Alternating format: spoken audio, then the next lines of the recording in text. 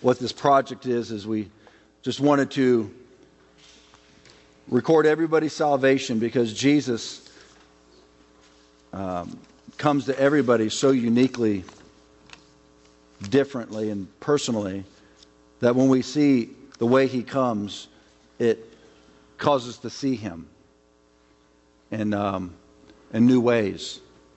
And it enables us to know one another and how you came to Christ. And if you have never come to Christ before, today could be your day. Today's the day of salvation.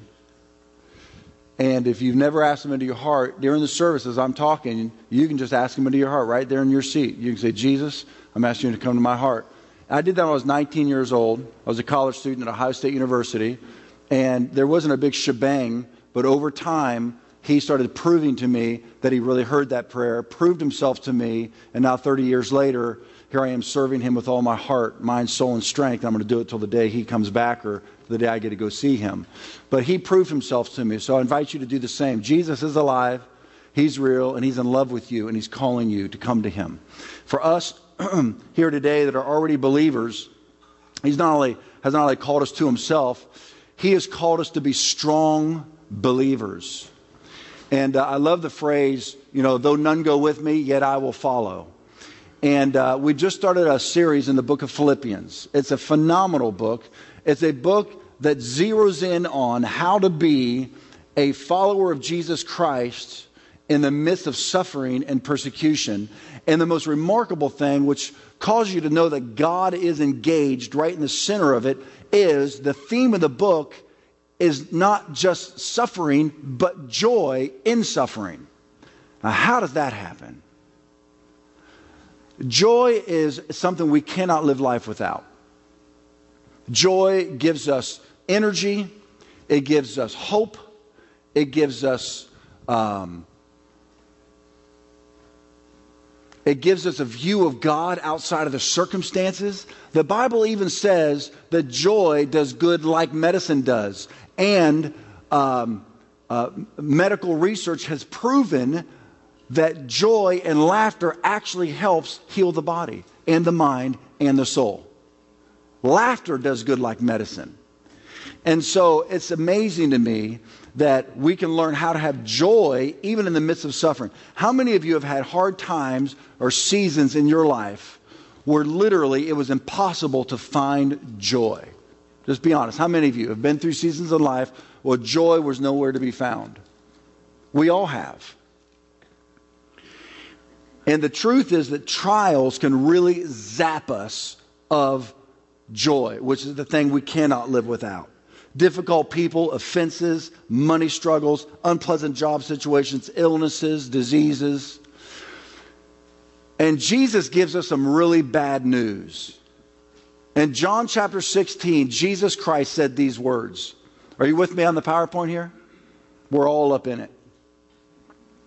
Jesus said this: in the world you will have tribulation. Now, I got in trouble recently. There was a gal that left our church because she got offended. And recently she contacted me and sent me an email saying that God showed her some things. And that was very humble and very wonderful. And since then, God's revealed some things to me, and I've forgiven and all that. And then this last little thing she said at the end: but in your membership class, you said that we will be offended at the Gathering Place Church. And you ought to be careful with your words. I thought, well, that was a little underhanded. In other words, because I warned everybody in the membership class, which I do every membership class, that you're going to be offended at the Gathering Place Church. But listen, I could say that about anywhere in life. You're going to be offended. And the point is, what I say is, it's not if you're going to be offended, it's when you are offended, what are you going to do with that offense? Because that will determine your relationships.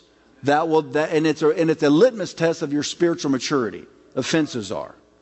Because forgiveness is the point, right? Which is your spiritual maturity litmus test. And then the reconciliation. And then you get to stay together, and your relationships are better after the offense than before they were during the offense, right? If you can work through the offense. So I'm trying to be pastoral. Let's have a strong church. Let's learn how to, deal with offenses and forgive one another. Communicate conflict resolution. But she blamed her leaving the church on me because I prophesied that she would be offended.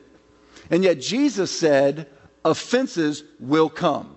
So she should get mad at Jesus, I guess. Offenses will come, but woe to those who the offenses come through. Here he says something we don't want to hear in a faith community. And that is, in this world you will have tribulations. But here's what he's trying to do. He's trying to prepare us for the fact that we are going to have trials in life so they don't take us by surprise. Now, the vision here at the Gathering Place Church, the Lord gave us, is 1,000 strong. It's not 1,000 people strong, it's 1,000 strong people. It's 1,000 believers who are unashamed of the gospel, following Jesus with all their heart, mind, soul, and strength, loving Jesus, loving one another, and loving the lost. 1,000 of those kind of disciples is what we're after here at the Gathering Place Church. So, we have to know how to endure trials successfully. Some things cannot be avoided. Sufferings, temptations, offenses.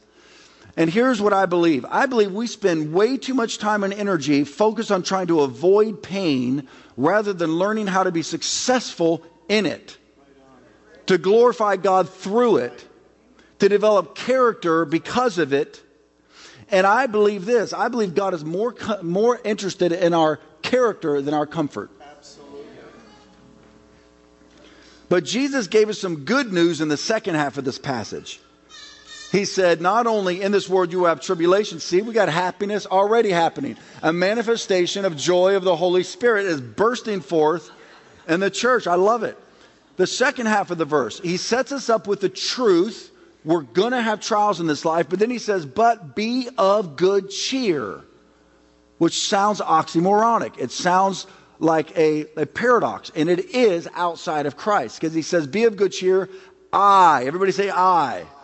That's the key, is Jesus. I have overcome the world. It seems impossible that we could have joy in the midst of suffering and trials. But the book of Philippians, you'll find this theme all the way through. The key is being connected to Christ in the suffering. And the joy of the Lord comes through us in the midst of the suffering. And all of a sudden you can be the Apostle Paul, beaten and whipped and forsaken and in prison, writing a letter about joy to a church who is being persecuted and suffering, to be joyful. And that's what we're studying over the next couple months in the book of Philippians, how we as believers can endure trials in a godly way. Amen? So let's open up the book of Philippians today. Mark did a masterful job with the introduction to the book of Philippians last Sunday. And Mark and I are going to alternate every Sunday through the book of Philippians. And so today is my turn. And he did an introduction to the book of Philippians, how the Philippian church came into existence. It's a tremendous study. And today I have the privilege of opening up the book of Philippians as I can get my iPad to open up to the book. So Philippians chapter 1, and we're going to start with verse 1. Paul and Timothy, bondservants of Jesus Christ, to all the saints in Christ Jesus who are in Philippi with the bishops and deacons.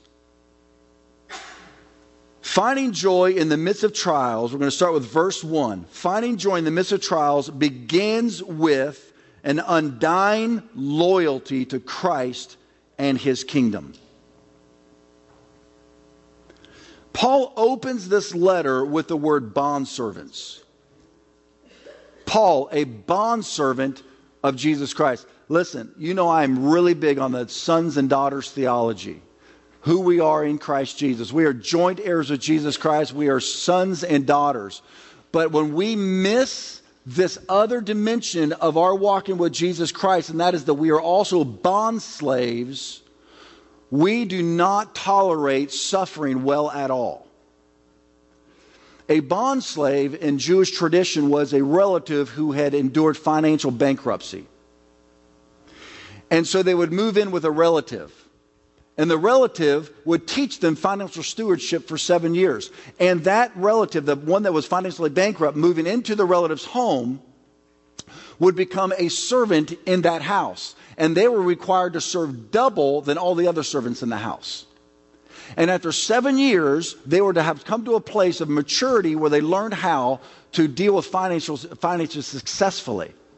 But after the end of 7 years, if they had come to a place where they had so fallen in love with that household, and they did not want to leave, but they wanted to be a servant forever in that house, then they would take an awl and they would drive their earlobe to the doorpost of the house, and that was a sign, like a wedding ring. That's a sign that I am now not only a servant because I had to be, I am now a servant because I choose to be. Because I so love this family, I so love what I've learned here, I've been engrafted into this household, I never want to leave. Now, how does this relate to you and I?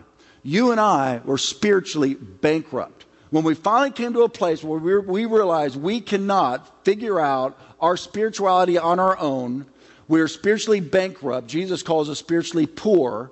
We come to Christ Jesus, and He welcomes us into His house. And He begins to steward us and mentor us and help us get into our spiritual fulfillment and our wholeness. And at one point, the entry of that is Jesus chose us. He said to His disciples, "You did not choose me, I chose you." So in the entry into the kingdom of God, into the household of Jesus Christ, He chose us. But at one point, we realize on a daily basis, we choose Him. And we never want to leave.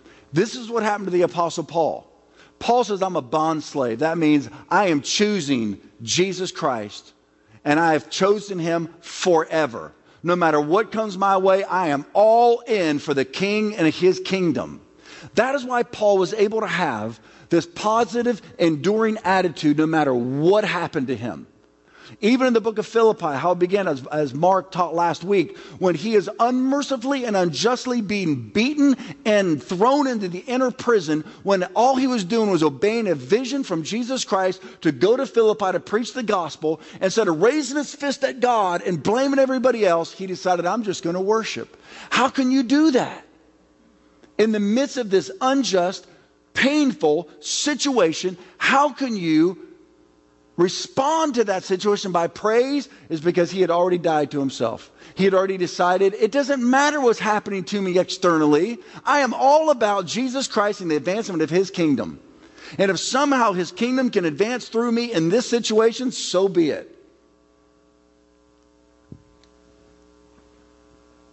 The truth is, the farther away we get from ourselves, the closer we get to God. Do you know that Anton LaVey wrote a book in the 60s, and it's called The Satanic Bible? And he did everything. He reversed the Catholic Mass. They urinate in a cup, and they drink it, and they turn the cross upside down, and they dishonor Jesus Christ in every way possible. And they also have 10 commandments in the Satanic Bible. And he perverts all the commandments. Now, you would think, with the first commandment of the Bible, the Holy Bible, being, thou shalt have no other gods before me, you would think the first commandment in the Satanic Bible was, you would have no other gods before Satan, right? But do you know what the first commandment is in the Satanic Bible? Do whatever makes you feel good. In other words, the devil knows that if we'll worship our flesh, we will destroy ourselves. He's not even mentioned in the 10 Commandments in the Satanic Bible. It's all about me, me, me, me, me. Isn't that interesting? Satan knows human nature. And he knows if we'll just be all consumed about ourselves, there's no way we will serve and worship God. So Paul completely gave up his rights when he came to Jesus Christ. Look what the definition of a bondslave is, literally.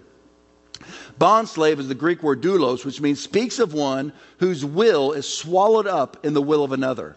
It is a slave who is bound to his master unto death.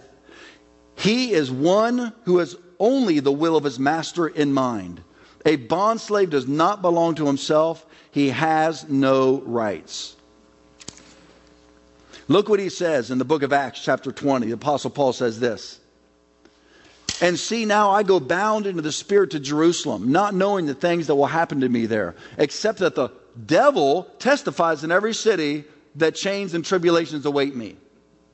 Is that what your Bible says? Is that what your translation says? Hello? No. The Holy Spirit testifies in every city. You're so wonderful, Paul. You're so great. You're going to do great things. Oh, Paul, I see the glory of God all over you. No, here's a prophecy nobody would like to get at a prophetic conference or at your local church. Chains and tribulations await you, Mark. We would be like holding up the cross. But look at Paul's response to the Lord showing him what's coming his way. None of these things move me. Nor do I count, here's the key, nor do I count my life dear to myself so that I may finish my race with what? Joy. See, we're not going to get there without the previous phrase. I do not count my life dear to myself so that these external circumstances, I'm not even paying attention to them. I don't even care. Why? I died when I gave my life to Jesus Christ. I am all about Him and His kingdom. So, these things don't move me. I don't count my life dear to myself. I finish my race with joy. You know, there's a scripture I hear quoted a lot out of the book of Revelation. They overcame Him by the blood of the Lamb and the word of their testimony. Period. Yeah. Do you know there's a third part of that verse? And they loved not their lives even to the death. Right. This is something the American church is going to have to grab a hold of, and we will never make it through the anti and the post-Christian culture that we live in now. We as believers, because preachers are so afraid of losing people, and Christians have come so sensitive about messages like this, sacrifice and lordship and suffering. We don't want to hear it. And so what we have done is produce such shallow Christians that when we now are in a culture that is anti-Christ and post-Christian, Christians can't handle the heat and the pressure. We're not developing strong believers. The Apostle Paul says, follow me as I follow Christ. Look at him. I do not count my life dear to myself so that, well, everybody say so that. If you're going to get to this joy piece, you've got to get this first piece. I do not count my life dear to myself so that I may finish my race with joy, which is the ministry which I received from the Lord Jesus to testify to the gospel of the grace of God. In other words, my whole goal is the kingdom advancement. Think about what you suffer in sports. Think about how the two-a-days in football. Think about how grueling it is. Think about the pain that you're in the midst of. But you count it worthy of the goal that you're after, which is the win, right? Think about working out in the gym. I know I used to work out in the gym, and I hated most every minute of it. You're working out, and the pain, you're like, why in the world am I even doing this? And after I got her, I stopped, right? I mean, why continue to work out once you've reached the goal of working out?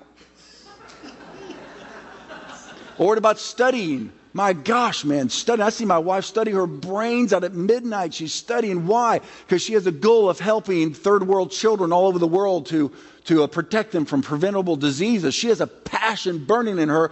So the pain right now is worth the end game. Our pain is to be the Christian walk, and the end game is the glory of God. That we do not quit, and even through the pain and the suffering of persecution and the trials we endure, it doesn't matter to us because our lives are advancing the kingdom of God. But if your attention is on yourself, pain is all you get. And there's not much payoff. And you end up in self-pity. Can I hear an amen yet? Yeah. I am preaching to believers, right? Amen. I just want to make sure who I'm talking to. I think it's the church of the Lord Jesus Christ. Look what Oswald Chambers says in My Utmost for His Highest. Has that break come? All the rest is pious fraud. The one point to decide is, will I give up? Will I surrender to Jesus Christ and make no conditions whatever as to how the break comes? I must be broken from my self-realization. And immediately that point is reached, the reality of the supernatural identification takes place at once. And the witness of the Spirit of God is unmistakable. I have been crucified with Christ. The passion of Christianity is not that I deliberately sign away my own rights and become a bond slave. I'm sorry. The passion of Christianity, I shouldn't say that because that's the exact opposite of my entire point today. Let's re-say what Oswald said. Sorry, Oswald. The passion of Christianity is that I deliberately sign away my own rights and become a bondslave to Jesus Christ. Until I do that, I do not begin to be a saint. Well, look at what verse 2, the end of verse 1 says in Philippians. We're still in Philippians chapter 1, verse 1, by the way. It's going to be a long series. Philippians 1:1. To all the saints in, now watch which comes first and second. To all the saints in Christ Jesus who are in Philippi. You and I are first in Christ, then in San Diego.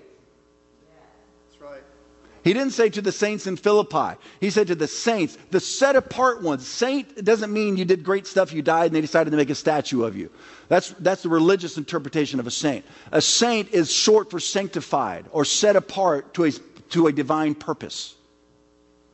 So, you set yourself apart to Jesus Christ and His purposes. That makes you a saint. Are you with me? You're set apart. My computer is set apart from my children. It is sainted, sanctified for my purposes. Mess up my wife's computer. Download stuff from your cartoon websites and all the bugs that come in. We have to hire somebody to come clean her computer.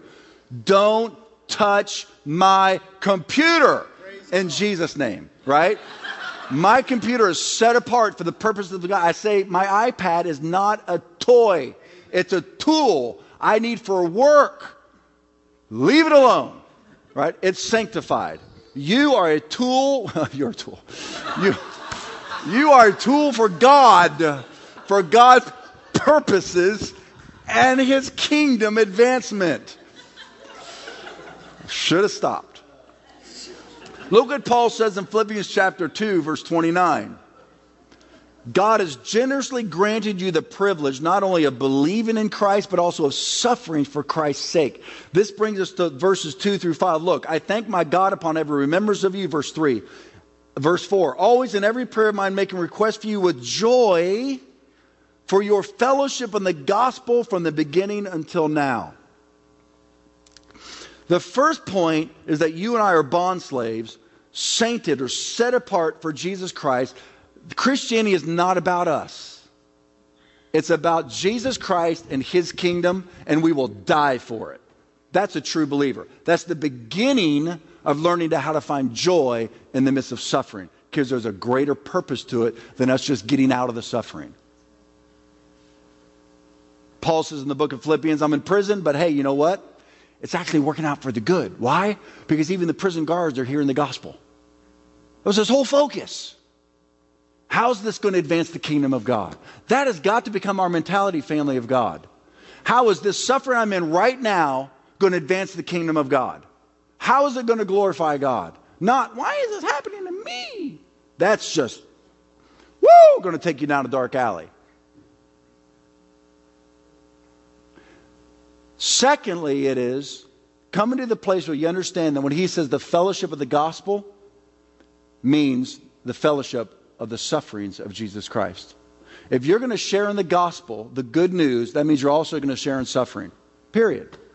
I remember that Hope and I have a good friend, Ted Haggard, who is a pastor in Colorado. Some of you may have heard of him because of his moral failure, but he's a great man of God. He grew a great church from scratch, and we love him.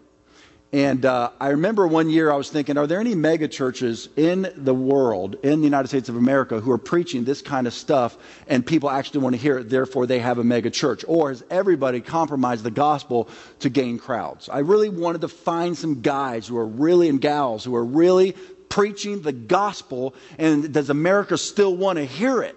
So I thought, his New Year's message, surely if he's going to do something shallow and fluffy, it's going to be on New Year's, right?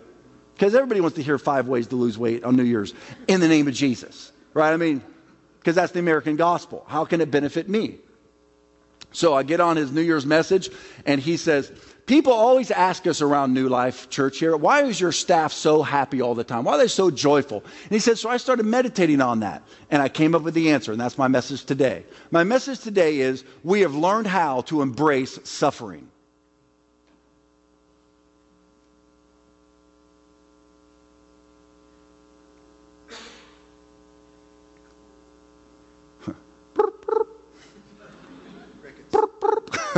Crickets. The way we view suffering and trials will dictate whether we live with joy or sorrow in them. Look what Paul says in 2 Timothy. But you have followed what I teach, the way I live, my goal, my faith, my patience, my love. You know I never give up.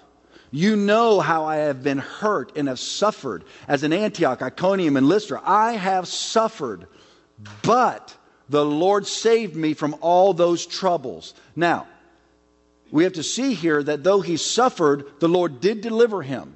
But he suffered. It wasn't an immediate deliverance.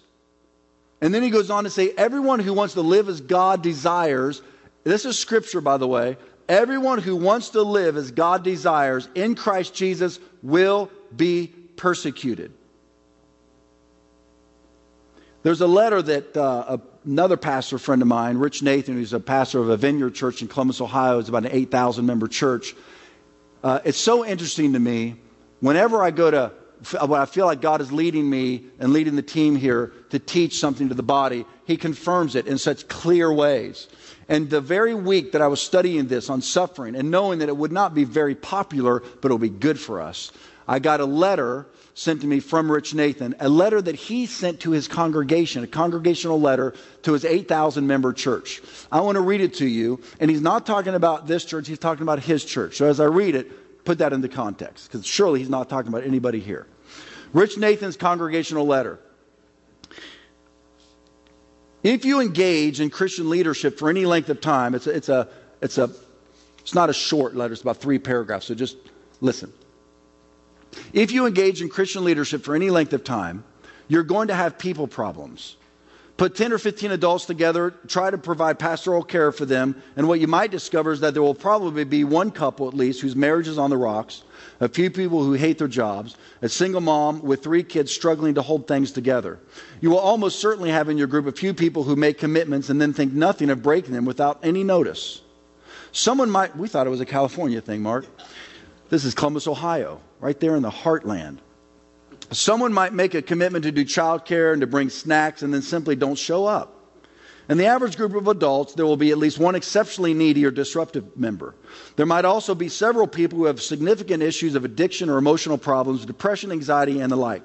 You can't be a Christian leader very long without having a children's teacher, worship leader, or even a small group leader feel that God is telling them to quit serving in the church. It is amazing how often God tells people to quit all forms of Christian ministry, given that there are so few quit verses in the Bible.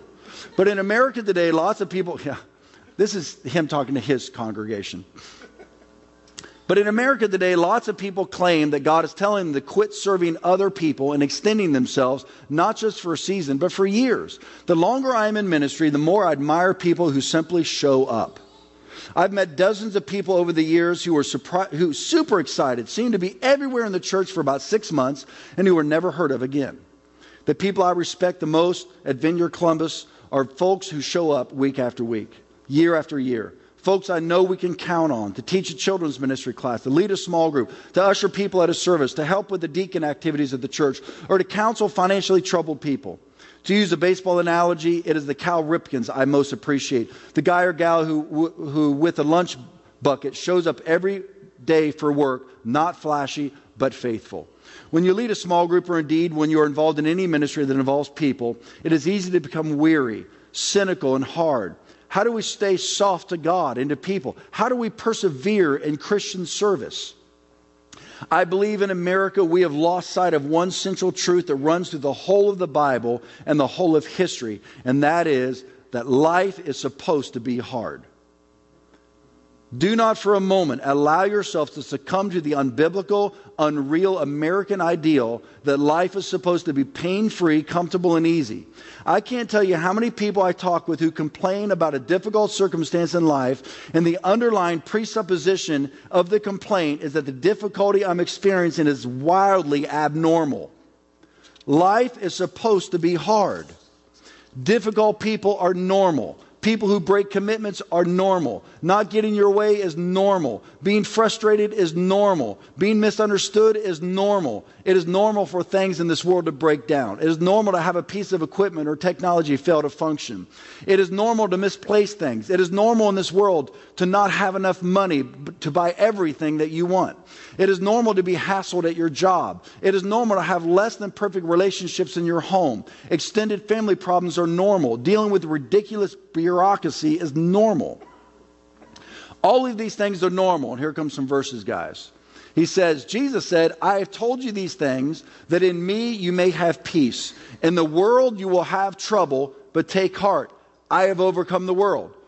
He says, why don't we paste that on our bathroom mirrors as a promise for each day?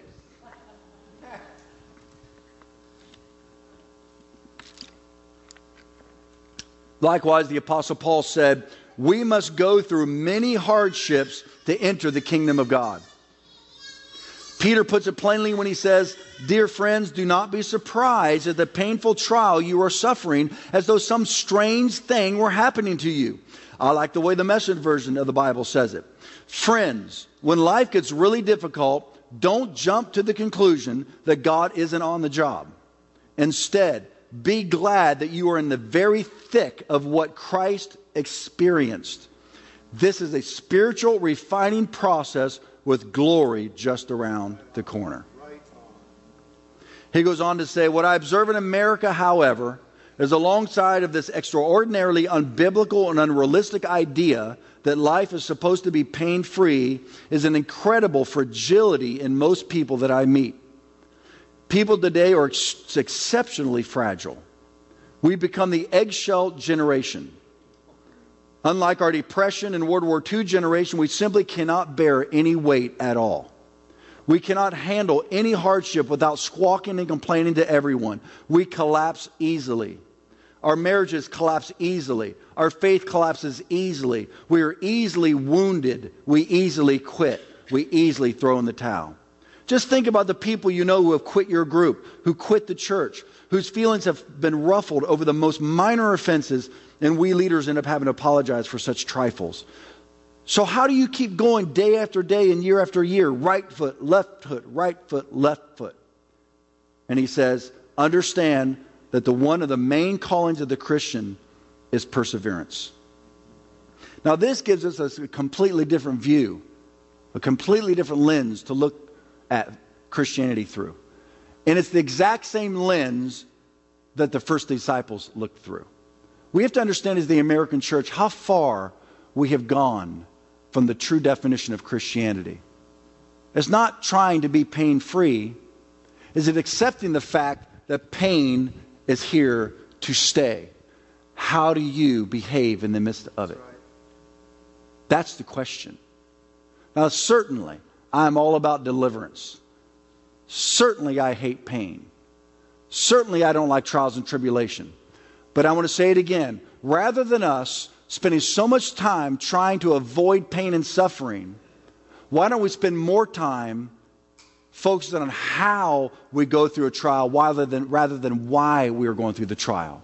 I think this would make us strong Christians. Amen? And that brings us to verse 6 in Philippians chapter 1. I'm going to close with this. Verse 6. That's why Paul says to this church that was suffering persecution, being confident of this very thing, that he who has begun a good work in you, he didn't say around you, he that has begun a good work in you will complete it until the day of Jesus Christ. Finding joy in the midst of trials not only begins with an undying loyalty to Christ and His kingdom and understanding that suffering is part of our Christian calling, but thirdly, valuing what God is doing within you more than what He is doing around you. That's right. See, outside of Christ Himself, this was Paul's primary joy. Outside of Jesus Christ Himself, this was Paul's primary source of joy, the spiritual growth and maturity in himself and in his disciples. This is what brought him the greatest joy, seeing his sons and daughters becoming like Jesus Christ. And I'm going to say this big mouthful to us today. I'm going to have you put this quote. If we don't find joy in becoming like Jesus, we have missed the entire point of the gospel. And that came from John Ettor. So you know it's profound.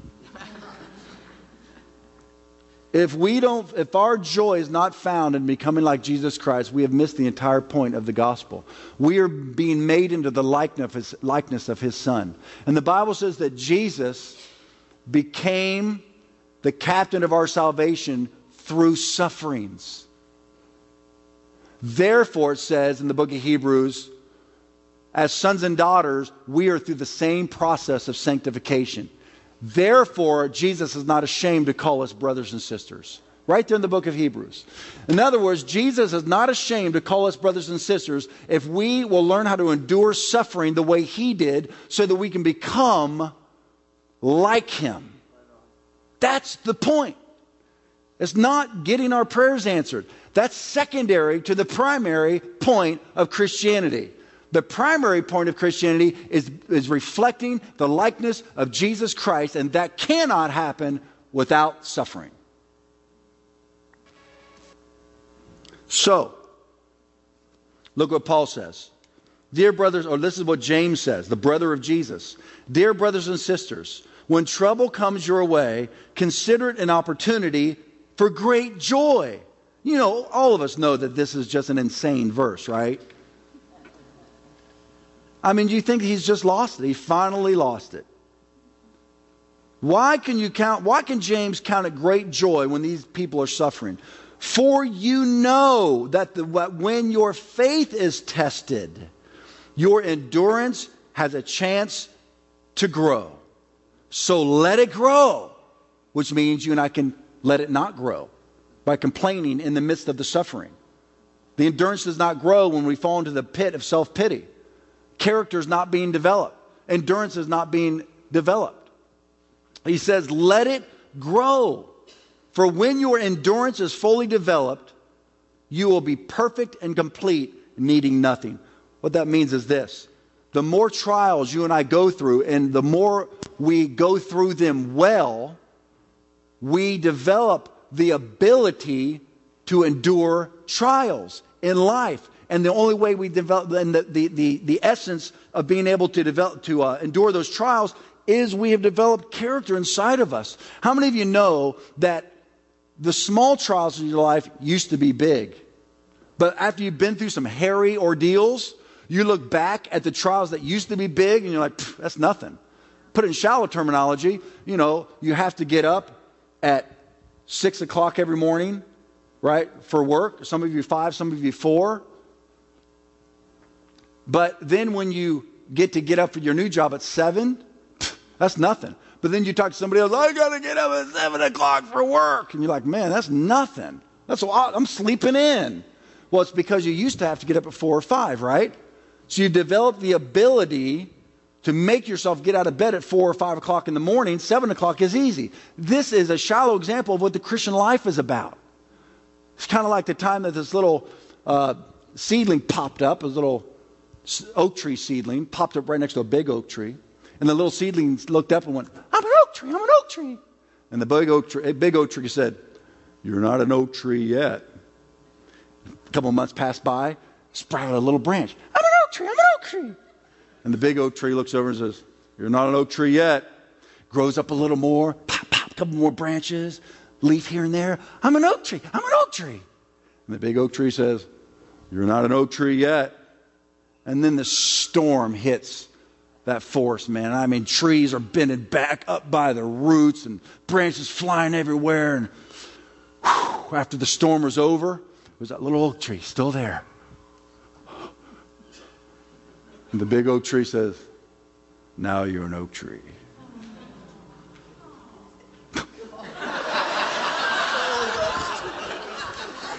You never know what's going to do it in a sermon. I think I just preached until I hit pay dirt. There it was right there.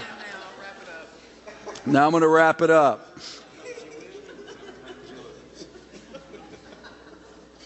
This is why sports is such a great illustration for what I'm talking about today. And I'm going to take just a couple minutes to wrap this up.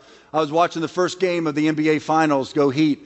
And at the beginning of it, it says, when pain becomes joy. I thought, oh, that's perfect. That's what I'm preaching. When pain becomes joy, which is reaching your goal. Paul uses sports as a metaphor for the Christian race. Because sports is not just about getting the ball into the hole. It is about endurance. It's about digging deep. It's about tenacity. It's about endurance. It's about suffering through it. It's about digging deeper than you think you can dig and come out with a victory. That's why Paul says our race is like athletes. Though they do it for a perishable crown, our race is for an imperishable crown. And he says, therefore, do not give up.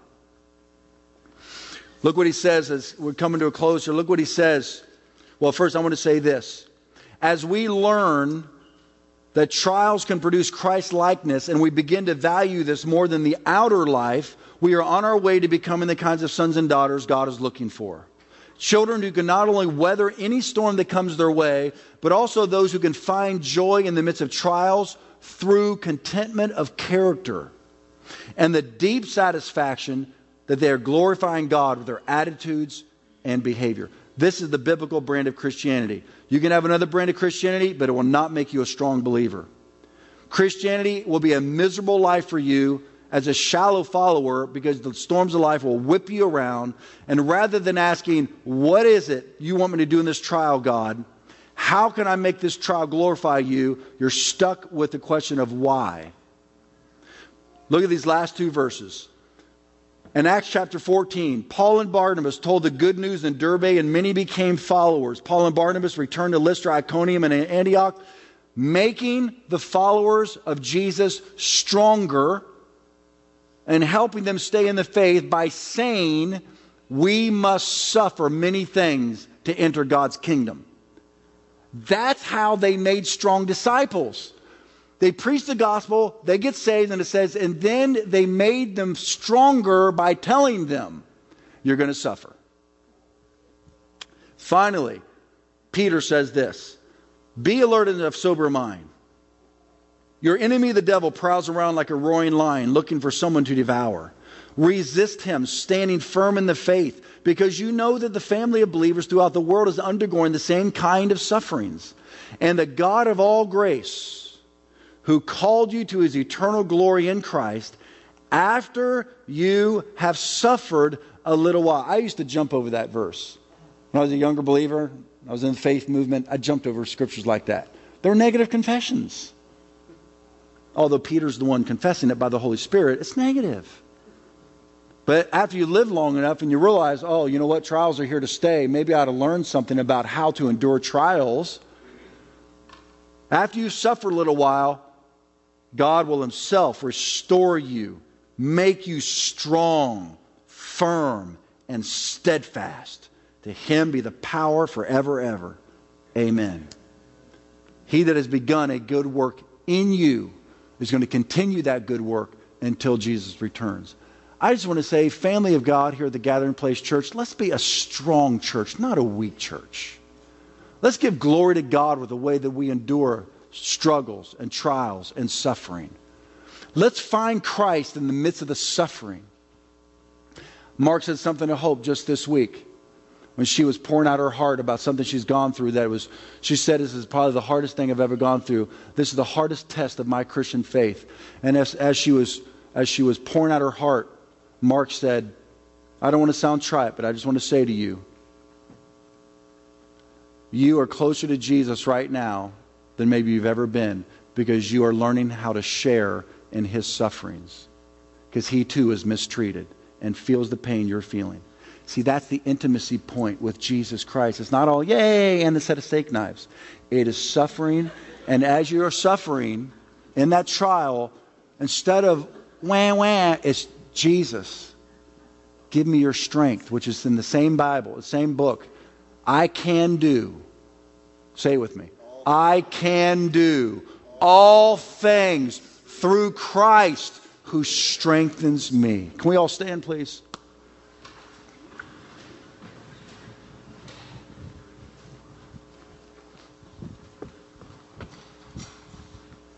I want us to suck every benefit out of the book of Philippians as we can, church, over the next couple of months. Let's read this book. Let's find Christ in the midst of trials and suffering. God's going to deliver us. He always does. But until that deliverance comes, what are you going to do? It's a moment for Christian character. So let's come to God together today. Father, we ask in this church body that you forgive us for our whining. We can't whine against the backdrop of Paul and Peter and James and all the men and women who have gone before us, who have been persecuted and suffered. Even their very lives were taken, and yet they glorified you all the way to the end. Lord, may this church shine with that kind of loyalty to you, Jesus, and to your kingdom. Now, with your eyes closed, as you're connecting with Jesus right now, if you've been the whiner, if you've been the complainer, and this message has just struck you to the core, would you raise your hand right where you are and say, that's me? I have been the one that has been complaining, asking why, rather than what. Go ahead, 4, 5, 6, 7, 8, 9, 10. Anybody else? Come on, you guys. God's making us strong here today. That's what this is about. Man, another 20. Okay, so many. Okay. Right where you are, I'm going to give a moment. Would you just confess that to the Lord? Just say, Lord, I've been wasting the trial. Just say it to him. I've been wasting what you're trying to do in me.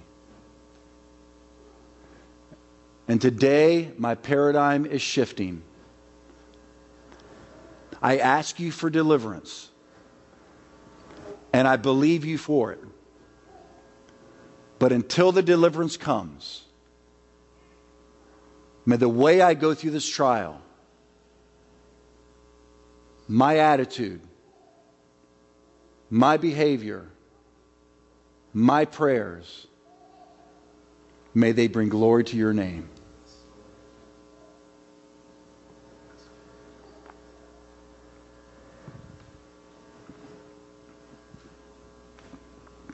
If you're here today and you've never given your life to Jesus Christ, we invite you to come down front when the prayer teams come down. The prayer teams, would you come down right now? And we invite you into this definition of Christianity. It won't be easy, but you will find your destiny. You'll meet Jesus Christ. And as you endure with Him, the day you die, you'll spend eternity with Him in heaven, and it will all have been worth it.